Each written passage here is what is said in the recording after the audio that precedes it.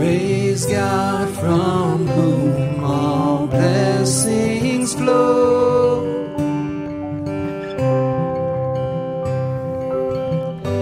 Praise Him, all creatures here below.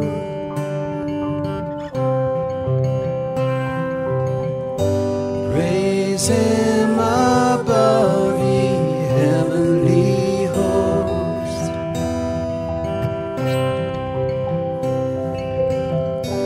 Praise Father, Son, and Holy Ghost. Good morning, church. As we begin our time of worship today, it's great to see you here. Let's stand together and sing Worthy of Worship.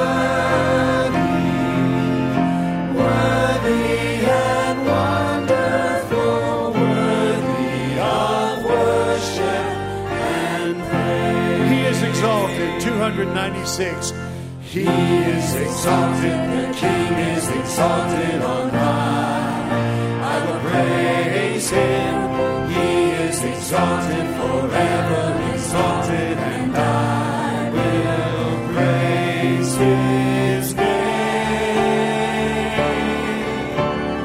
He is the Lord, forever His truth shall reign.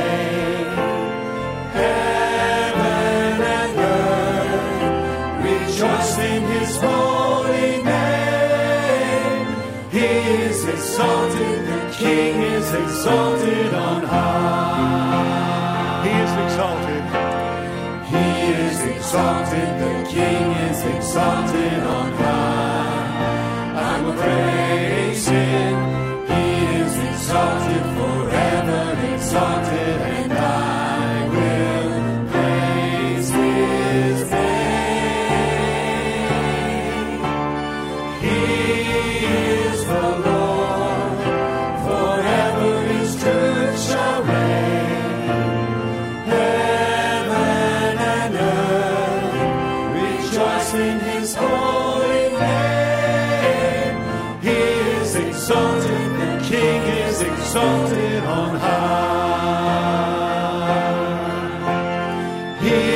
exalted, the King is exalted on high. He is exalted, the King is exalted on high.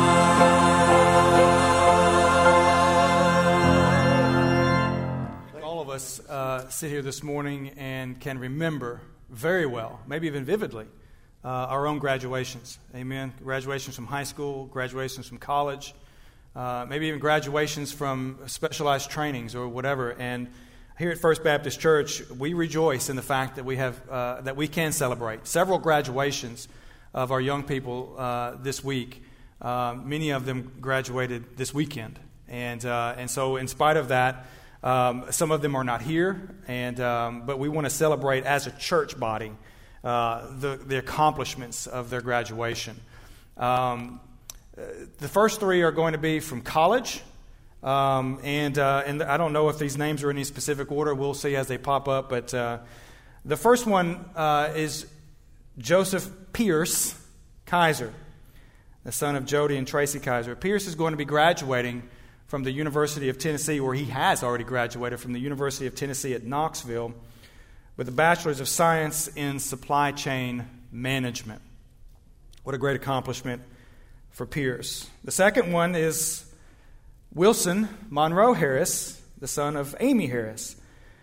Wilson is going to be graduating from the University of Tennessee, or has graduated from the University of Tennessee at Knoxville, with a Bachelor's of Science in Marketing.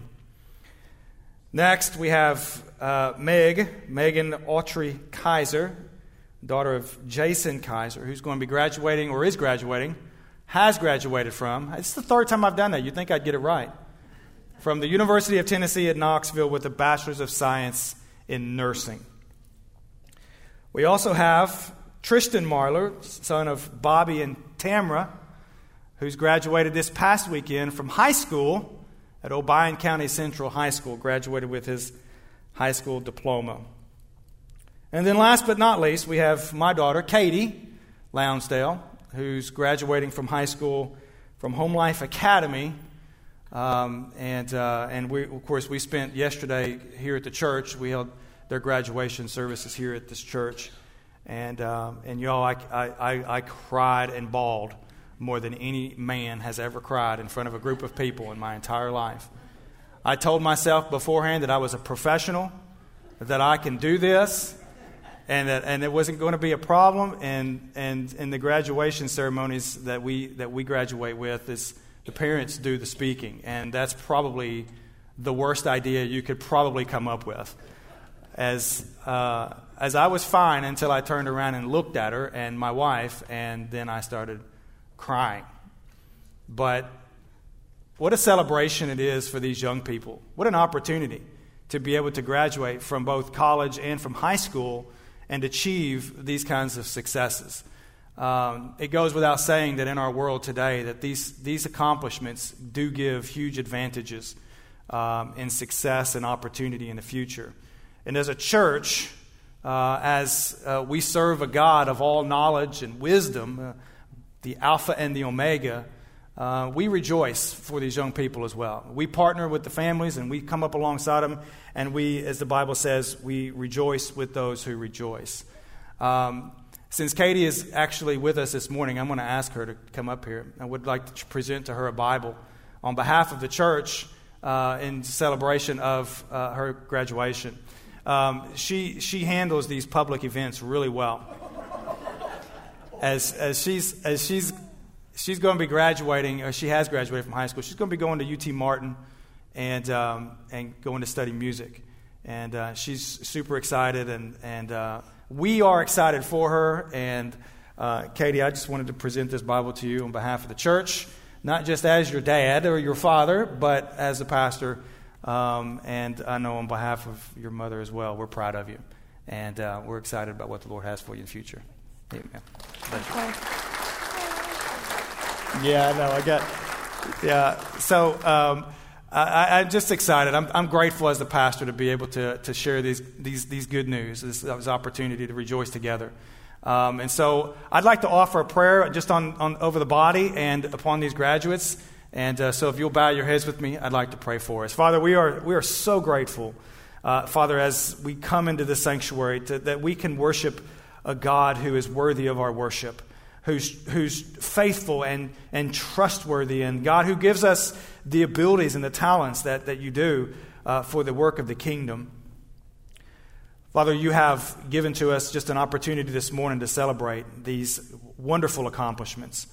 Whether it's high school graduation or college graduation, Lord, our hearts are full of joy for the potential future that these students have. Father, the futures that aren't even known yet in many ways to them, but are eternally known to you. So, Father, I pray that you guide their paths. I pray that you illuminate their dreams and their goals, and that you empower them to achieve them to your glory.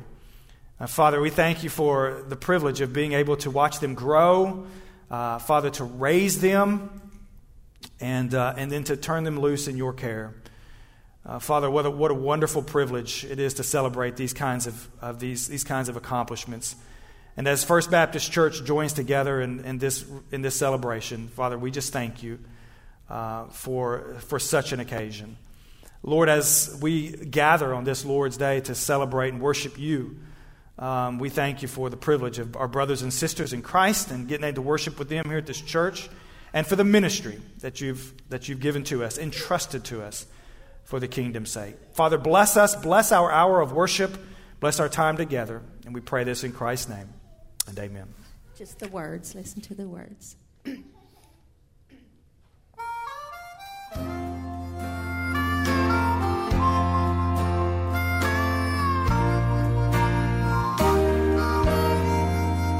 I can't take a heart that's broken, make it over again. But I know a man who can. I can't take a soul that's sin sick, make it white as snow. But I know a man who can. Some call him Savior, the Redeemer of man. I call him Jesus, for he's my dearest friend. If you feel that no one loves you and your life is out of hand, I know a man who can.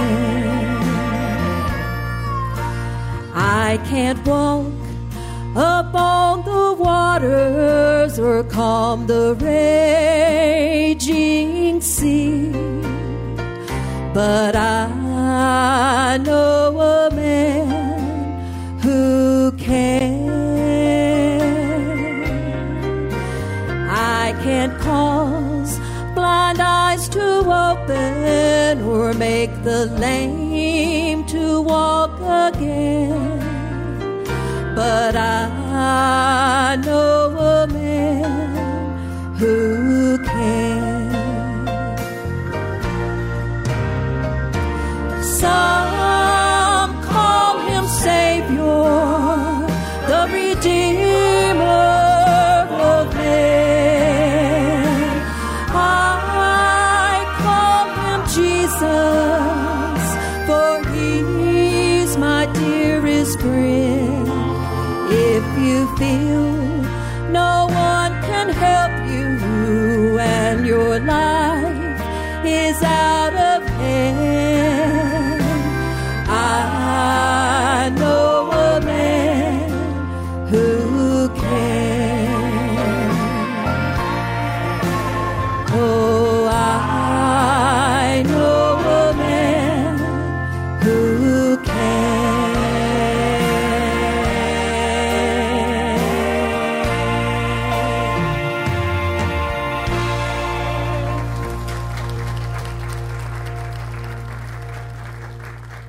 Wonderful. Amen. Thank you, Miss Tammy. Appreciate that worship through the solo. This morning, as we read from God's Word, Proverbs chapter 3, verses 1 through 8. This verse came to mind this past week when I was preparing for Katie's graduation, and it's this part of it, the heart of it anyway, is kind of a thesis, and it was a challenge or a charge that Mandy and I gave to Katie yesterday about letting the Lord guide our paths.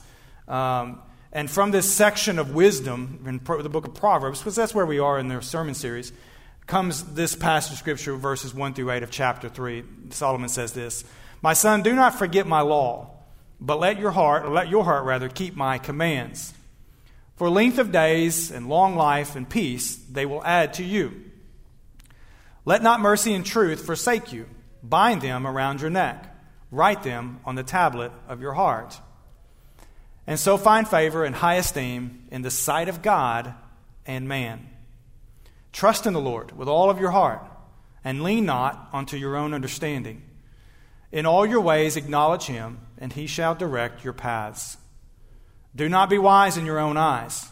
Fear the Lord, and depart from evil.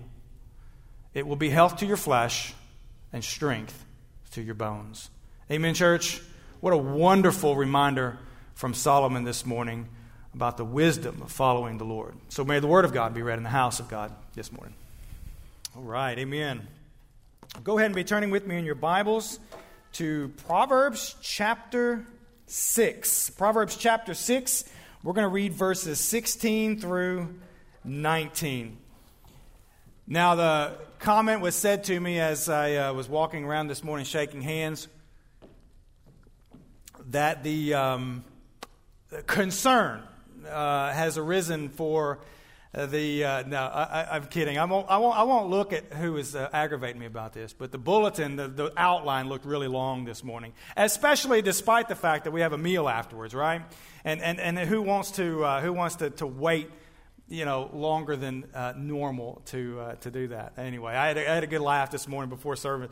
I promise you, these points will be meaningful. We'll move through them rather quickly because I just want to make one point about each one of these things that we find in Proverbs chapter 6, verses 16 through 19.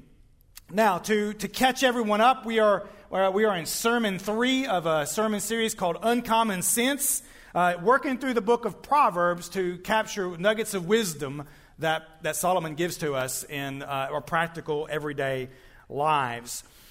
Today we find ourselves looking at what are popularly coined the 7 deadly sins. In a scriptural, more biblical accuracy, they are the 7 abominations of God.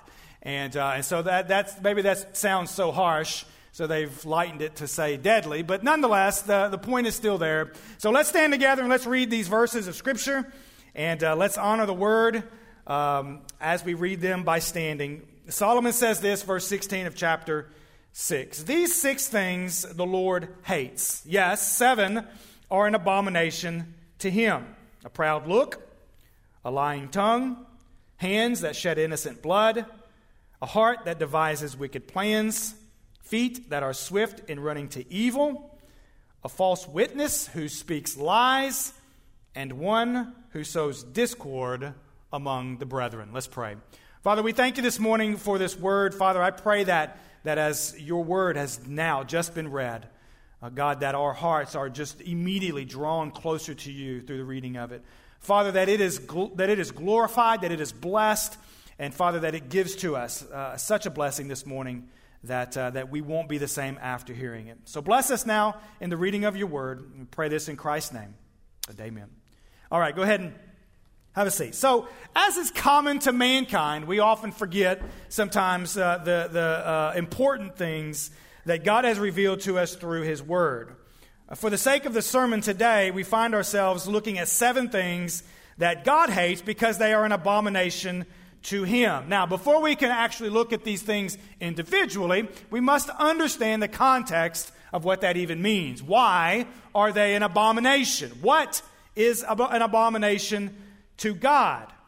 Well, Solomon uses the Hebrew word here that has several different meanings, but in this particular meaning, An abomination is a particular sort of wickedness that goes against God's original or natural design for mankind.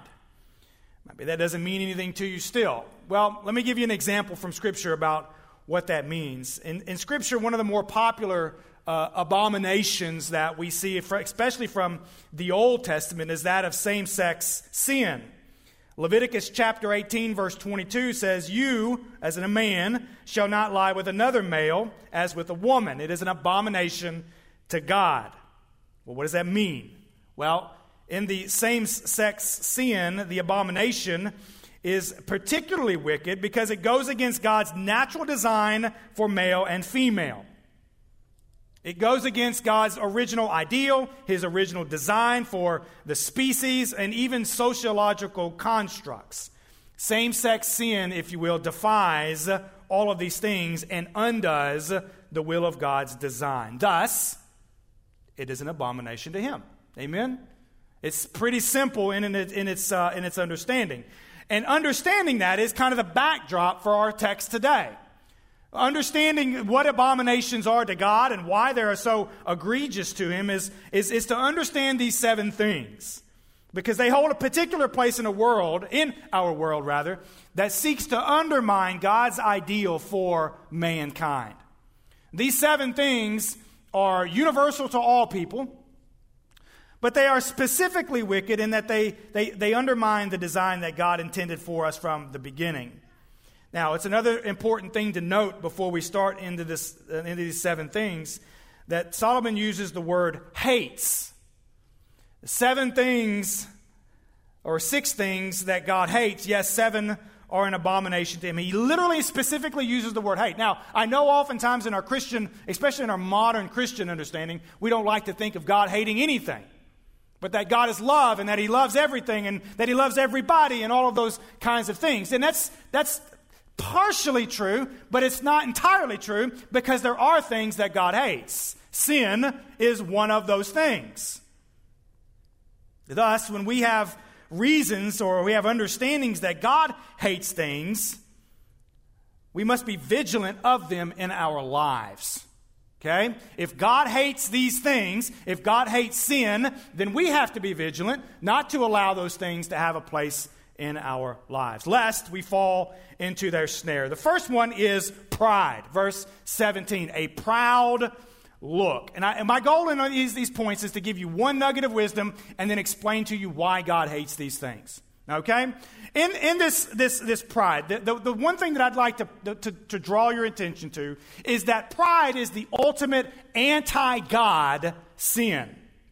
If you want to compare it to a New Testament concept, it's the ultimate anti-Christ sin. Pride is the sin that felled the anointed cherub, Lucifer. It's the sin of pride that convinced Lucifer that he could lead a third of heaven's angels in rebellion against God. It was pride that convinced Lucifer that he could be God. It was pride that got him expelled from heaven's holiness and cast to the earth in shame. Now, while on the earth, Lucifer has not stopped convincing humans that they can too live in rebellion against God. He continues to convince them that they can be little gods, that they can be gods of their own imaginations, they can be God of their own world. And so he never ceases to convince humanity that they can build a world apart from God's original natural design. So we have stories in Scripture like the Garden of Eden, Genesis 3, the fall. We have stories like the Tower of Babel, where they tried to build a temple that would reach the heavens, that they could be like God. The ultimate anti-God cries that came from Babel were one of rebellion. They were one of pride. Pride is the ultimate state of anti-God exaltation in the heart. It is the antithesis of humility. The very thing that God calls Christians to be is humble in spirit. Pride is the ultimate antithesis of that. It is the opposite of obedience. It is the enemy of self-awareness. when we have elevated ourselves to such a state of pride, we begin to get ourselves into trouble, because God hates pride because it destroys our fellowship with Him. Okay? That's why pride is such a big deal. That's why Christians and especially leaders in the church should always learn to humble themselves and to exhort others around them, because if not, then they don't live in a proper fellowship with God. It only makes sense to conclude that if our hearts are full of pride and arrogance, then our fellowship with God is destroyed. Because we cannot entertain the presence of the divine when we have convinced ourselves that we are Him. We can't enjoy His fellowship when He can't rather sit on the throne of our hearts if we have exalted ourselves to His throne in heaven. We can't submit to God's will if our will overrides His at every turn. Pride is that sin. Pride is what disfellowships us from the presence of God. And I'll have to say, pride is one of the top sins of Scripture. It's one of the most common sins even today, that we have this whole movement of proud sentiment and animosity toward God, because it lives in disfellowship with Him. The next thing is a lying tongue. See, I told you I'd move through them quickly. Thought I was making that up, didn't you? Be honest. Some of your stomachs are already growling, and he's got, 6 more to go. Lying. Lying is denying the power of the truth. All right? And I know we know lying to be a lot of things. I know we know it practically. We are aware of it presently in our lives. But really, what is lying but denying the power of the truth? Okay? And I want to specifically focus on the power of it, because as we look at lying and its expressions and its many forms, the underlying principle is that lying undermines the authority, the power of the established truth. Truth, by its very nature, is rooted in 3 things. Nature, or creation, right? Like the laws of nature. You can't undo those laws. They're there. Right? Gravity is there. You can't undo it. It's established truth. You have God's written decrees, or what we call the Word of God. The spoken, the written Word of God. That's truth. And then we have the revealed Word of truth, Jesus Christ Himself. And in those 3 capacities lies all of the truth, the fullness of what God has told us is true. Okay? And if we have any questions about whether something's true or whether it's false, we can go to one of those 3 areas and find the answers. We can either go to nature and we can look at its construct and its design, or we can go to God's Word, or we can go to the person of Christ Himself.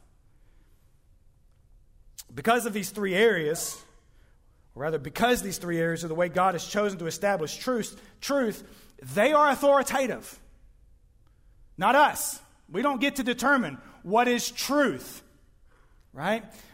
Pilate, almost echoing unanimously for all of humanity at the trial and the crucifixion of Jesus, he says, "What is truth?"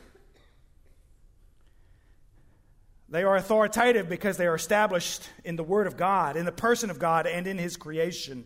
When we lie, we empty one of those 3 things of their authority.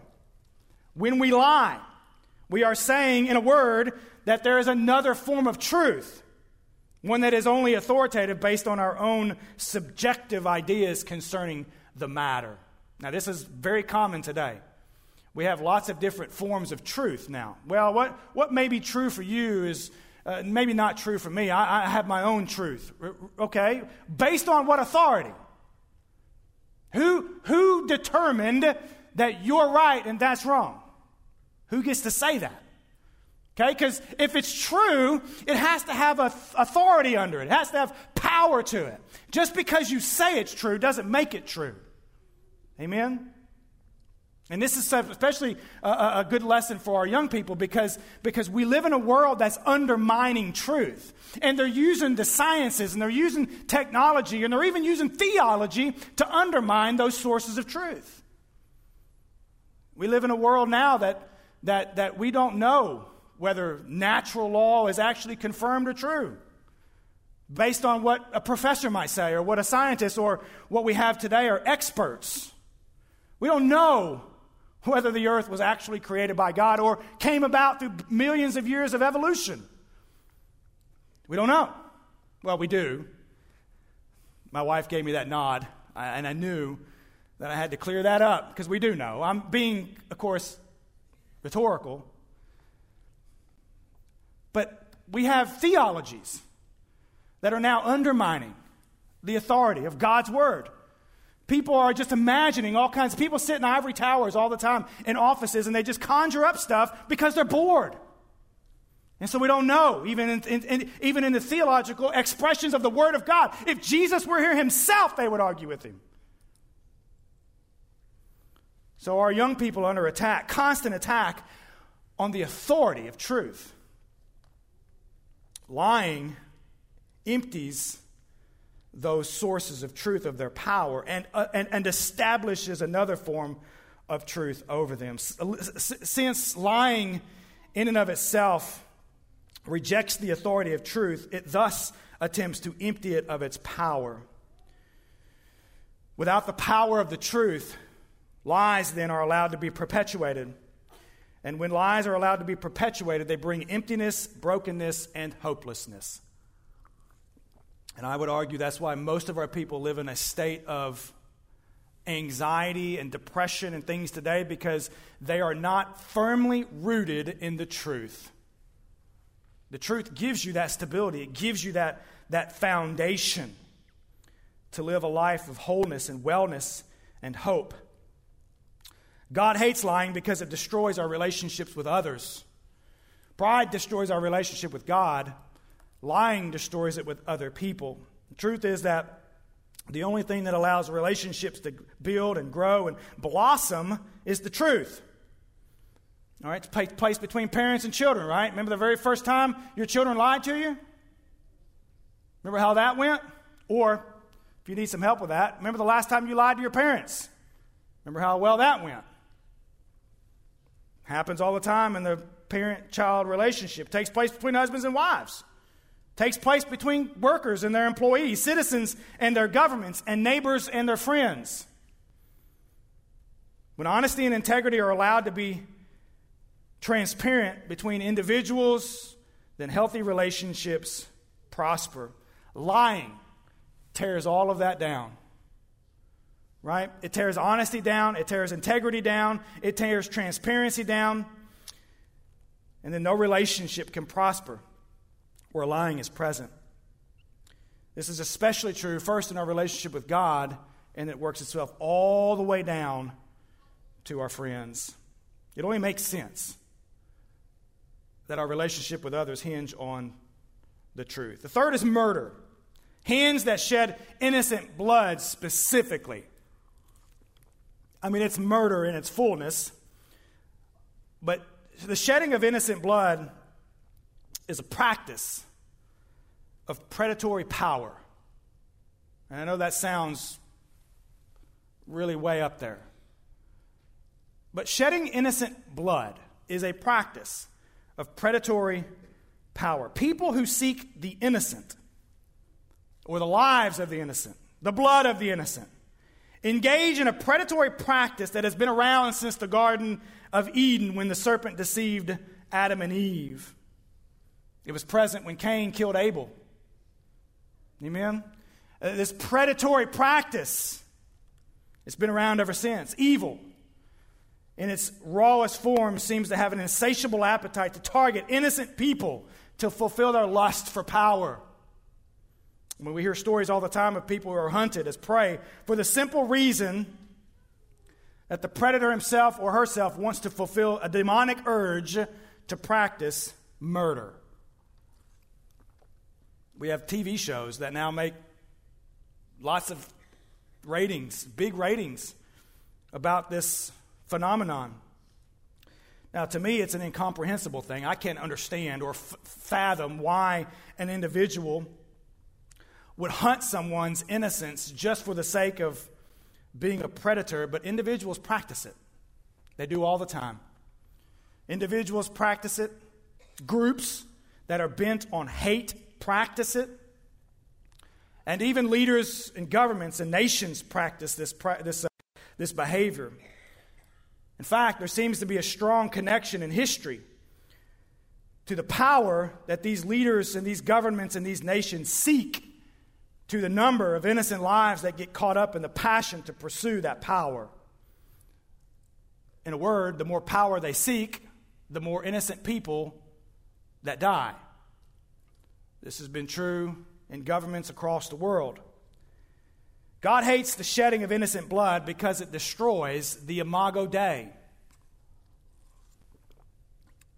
the image of God in humans. God hates this predatory practice because it destroys the very image of God that was hardwired into us in Genesis chapter 1. Every human, when the breath of life was breathed into Adam, received God's image upon them. In fact, the image of God is what makes humans distinct from the rest of creation. All humans bear the likeness of their Creator. Thus, all human life has value, even unborn human life. Because this seems to be where the shedding of innocent blood seems to be the most predatory, is in the practice of abortion. Doesn't matter about skin color. Doesn't matter about socioeconomic status. Doesn't matter about nationality or creed. All human life is valued by God because it bears His image. This imago Dei is the one part that gives human life intrinsic value. I know oftentimes we attribute value, human value, especially to money, to fame, power, position. But is that what makes human life valuable? I mean, some people would say yes. They would say that celebrity or that world leader or that rich person or whatever has more value than does this homeless person who's strung out on drugs that lives on the side of the road. They would say that life has more intrinsic value. But that's just not true. The imago Dei is not established in those qualities.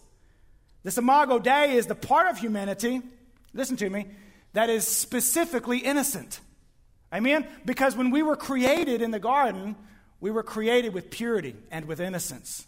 In fact, Adam and Eve walked around the garden for all practical purposes with no clothes on, and they didn't even know it. It wasn't until they sinned and they violated the imago Dei, that innocence inside of them, that they realized they were naked and they ran and fled and fled and hid. I was going to say they ran and fled, but that word's not in the English language. They ran and fled. Because here's the thing, sin has marred our ability to live in our innocence. All right? Children are innocent in so much that they have not experienced the fullness of the sinfulness of the world. They are born into sin, so no one is innocent before God, but they have an innocence about them because of their purity. The shedding of innocent blood is destroying this innocence. And that's why God hates it. In short, the killing or the shedding of innocent blood is killing the God part of us. It's stealing the God element from us, the innocence, the imago Dei. When the shedding of innocent blood or murder it takes place, that is the target of that practice. I believe this is particularly why evil people specifically target the innocent.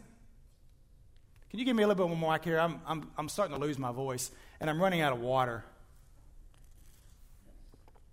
Tyler, would you mind go get me some more water? I got to go another hour, y'all. No. See, I believe this is why. Here you go, Tyler. Thank you, bud. I believe this is exactly why innocent people are specifically chosen, because it satisfies the lust for power. Mandy and I watched just a Dateline the other night of the murder in Idaho, the murders in Idaho of the college kids, and I can't remember his name, and even if I did, I probably wouldn't say it just because he doesn't deserve attention. But his unique and specific predatory practice was most heinous in that crime, because it was the epitome of evil. It was the epitome of the targeting of innocence, right? And again, I don't know these people. I don't know how innocent they were, but they were, for all practical purposes, entirely unconnected with the killer. And so he hunted them. And we have stories of how this manifests in our society. And it never ceases to amaze me the depth of the depravity of these people. God hates the shedding of innocent blood. He also hates wicked imaginations, a heart that devises wicked plans. Wicked imaginations are those that think of evil continually. That's what a wicked imagination is. It's not hard for us to imagine people who think of evil continually. In its raw form, evil gives us lots of examples of what this looks like in our society. We have stories of serial killers. We have story of drug manufacturers and distributors. We have sociopaths. We have the political types who use their positions to bring tyranny on others. We have this nonstop cascade of individuals whose hearts constantly devise wicked plans. Right? These minds never stop planning their next move. They never stop strategizing and organizing and scheming their evil agendas. They never stop devising wicked ideas that enable them to hurt others. Their thoughts and their plans are so self-centered that they don't even stop to consider how it might hurt somebody else. They enjoy their time in devilish thought, and they relish how deep their imaginations go into the pits of hell. These wicked minds, these wicked imaginations are dark. Their thoughts are dark. Their thoughts are cyclical. And their thoughts are continually depraved and have no life whatsoever in them. How could we have stories of depravity and brokenness like we have in our society from these levels of wickedness? God hates these wicked imaginations because they are unholy. In a word, it's the unholy nature of their thinking that is an affront to a holy God. Philippians chapter 4, verse 8 tells us that the Christian is to set their minds on the things that are true and honorable and just and pure and lovely and commendable and excellent and things that are worthy of praise. But because of the fallen nature of mankind, it is natural to think about the opposite. Because of our fallenness, it is natural for depravity to beget depravity. And when mankind practices these things, they work unholiness in our world. Thus, the wrath of God, Romans 1 says, is revealed against all wickedness.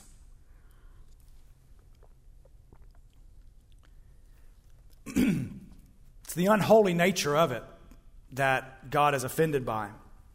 I mean, I as a counselor, I deal with the ramifications of it. I know many of you have family members or friends who have fallen into the depravity of drug addiction and all kinds of other things because of somebody out there that's making money off of meth manufacturing and all these other things. They get caught up in it and they get addicted to it, and their lives are broken and destroyed by it.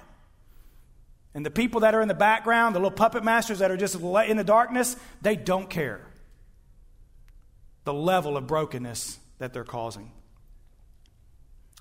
In addition to wicked imaginations, he joins wicked practitioners, feet that are swift in running to evil. Wicked practitioners are just that. They're those who work iniquity. They're the minds, if you will.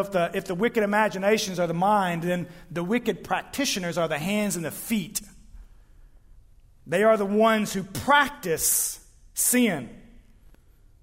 Those who work iniquity are particularly in the crosshairs of God's wrath.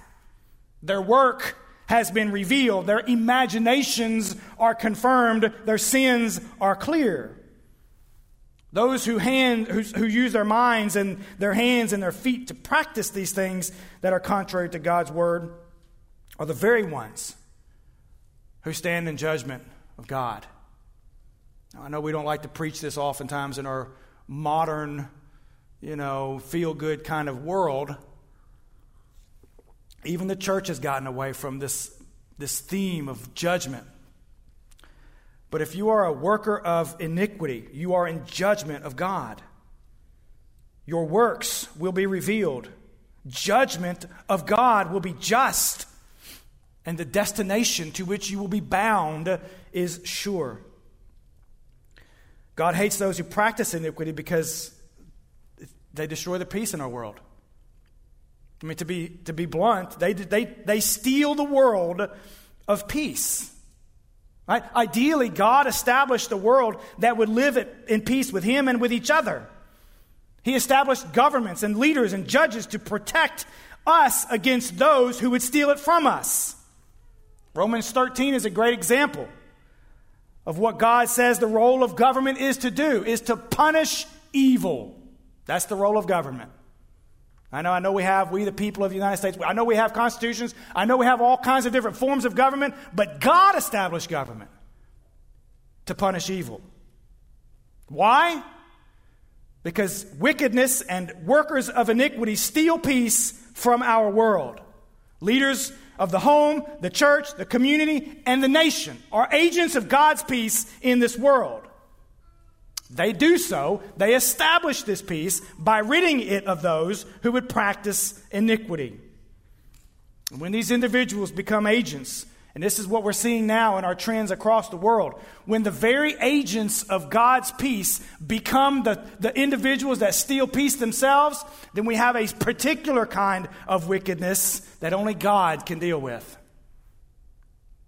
When governments, for example, when governments who are charged by God to establish peace by punishing evildoers, when they become the evildoers themselves, only God can fix that. Thus, God brings nations to rise and He brings them to ruin. And it's all contingent upon whether they practice the will of God for them. Sixthly, false witness. We're almost there. False witness who speaks lies, specifically according to Solomon. A false witness is one who denies the truth. Now, to appreciate this, you have to understand the biblical understanding of a false witness, right? Deuteronomy chapter 19, verse 15 says, "On the evidence of 2 or 3 witnesses, a matter shall be confirmed." That was the Old Testament standard for establishing truth. You wanted to make sure that an actual event happened, you get the witness of 2 or 3 people, you take it before a judge, they give their testimony, and truth is established. Right? Sometimes at the expense of capital punishment. There were certain sins and crimes in the Old Testament that if 2 or 3 witnesses bore testimony that you did them, they would stone you to death. So, it goes without saying that the testimony of that witness was pretty significant, wasn't it? Especially if you were the one on trial. Amen? This theme is common in the New Testament as well. Matthew 18:16, 1 Corinthians 13:1, Timothy 5:19. The point is that in matters of personal, civil, or judicial consequence, the testimony of 2 or 3 was enough to confirm the truth. Thus, those who bore false witness to important matters were doing a serious injustice by lying. Right? Injustice permeated the judicial system with liars. God hates false witnesses because they undermine the integrity of the truth. They hate lies. God hates lies because it empties the truth of its power. He hates those that lie because they undermine the integrity of the truth. It's a serious affront to God. He does not tolerate this kind of behavior. Having the truth established is not just a matter of earthly consequence, but of one of heavenly consequence as well. Because we will have a testimony of God, the Son, Jesus, in our own trial before God, who, if we are believers, has already atoned for our sin. We have been justified freely before God. But for an individual to give so little concern for the truth in the matters of another is not just a personal offense to that person, it's a personal offense to God, because it undermines the integrity of the truth. Worse, giving false testimony at the expense of the truth is a crime. God says it is worthy of judgment. And then lastly, number 7, one who sows discord among the brethren. I think this one resonates probably most commonly in our world today. I think it goes without saying that this is the one that we commonly see practice in our church institutions.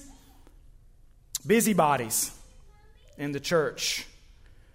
Busybodies are those who sow discord in the church. This final abomination, we find a particular kind of person who divides the people of God with their wagging tongues, their incessant boredom, and their intentional drama. People who don't have enough to do in the kingdom of God will busy themselves with the affairs of men. Amen? Let me say that one more time. Those who do not have enough to do in the kingdom of God will busy themselves with the affairs of men. They like it. It's fun. It's fun to sow discord among the brethren. Thus, their fruits are of man: division, discord, and dissension. Their behaviors are the pathetic kind that seek to divide the church into factions. Their words speak death and not life. Their actions, just fundamentally deplorable. Their desires are to stir up strife for the sake of their own amusement. What a sick mentality.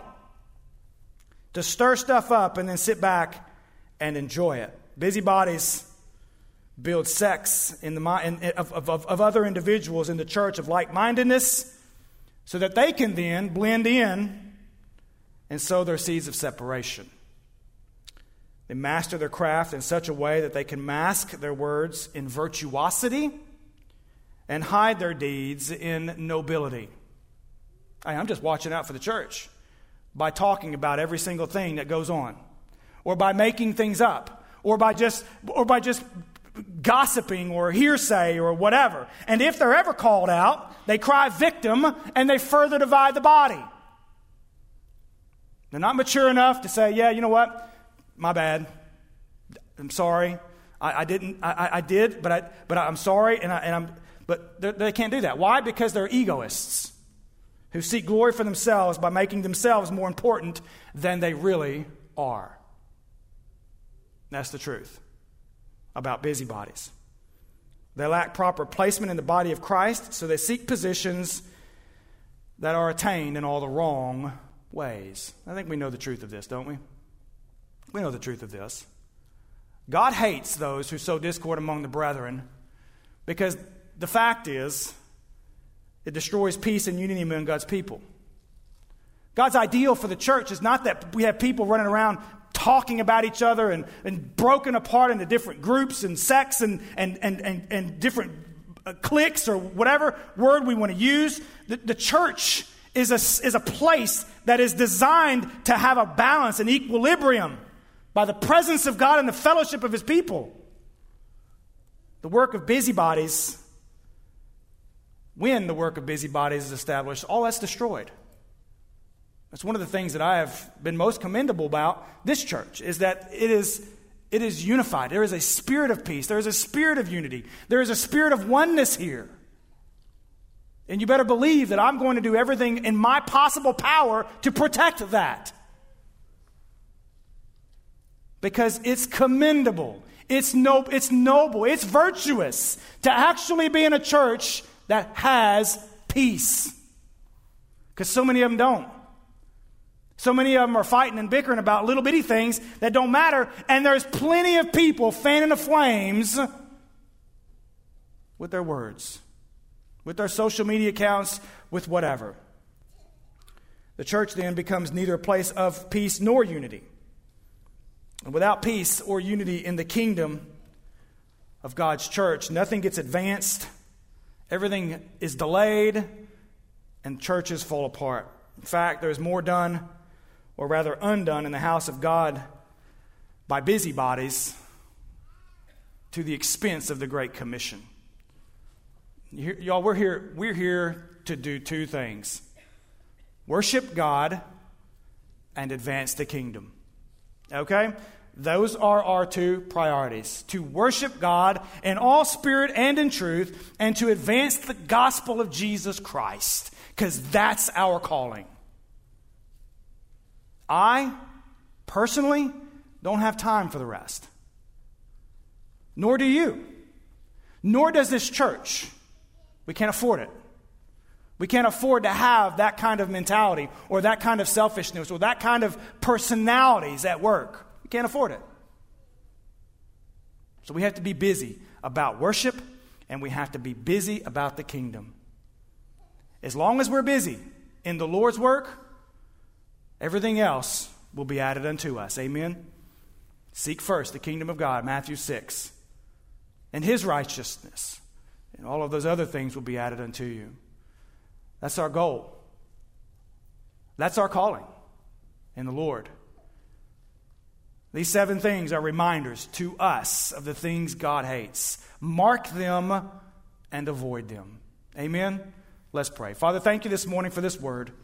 Father, as we bring this message to a close, this sermon from your word to an end, I pray that your words are seeking to accomplish that which you will now. Father, in this very sanctuary and those online that are listening, Father, that they will hear your words come through, that we'll mark these abominations and that we'll avoid them at all costs.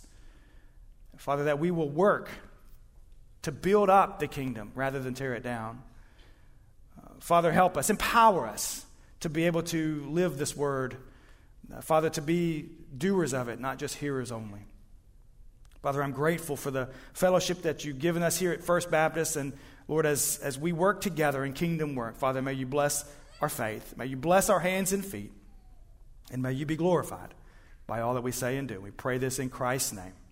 And amen. Praise God, from whom all blessings flow.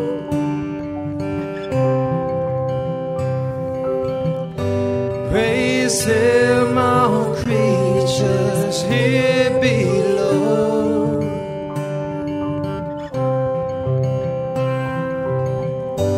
Praise Him.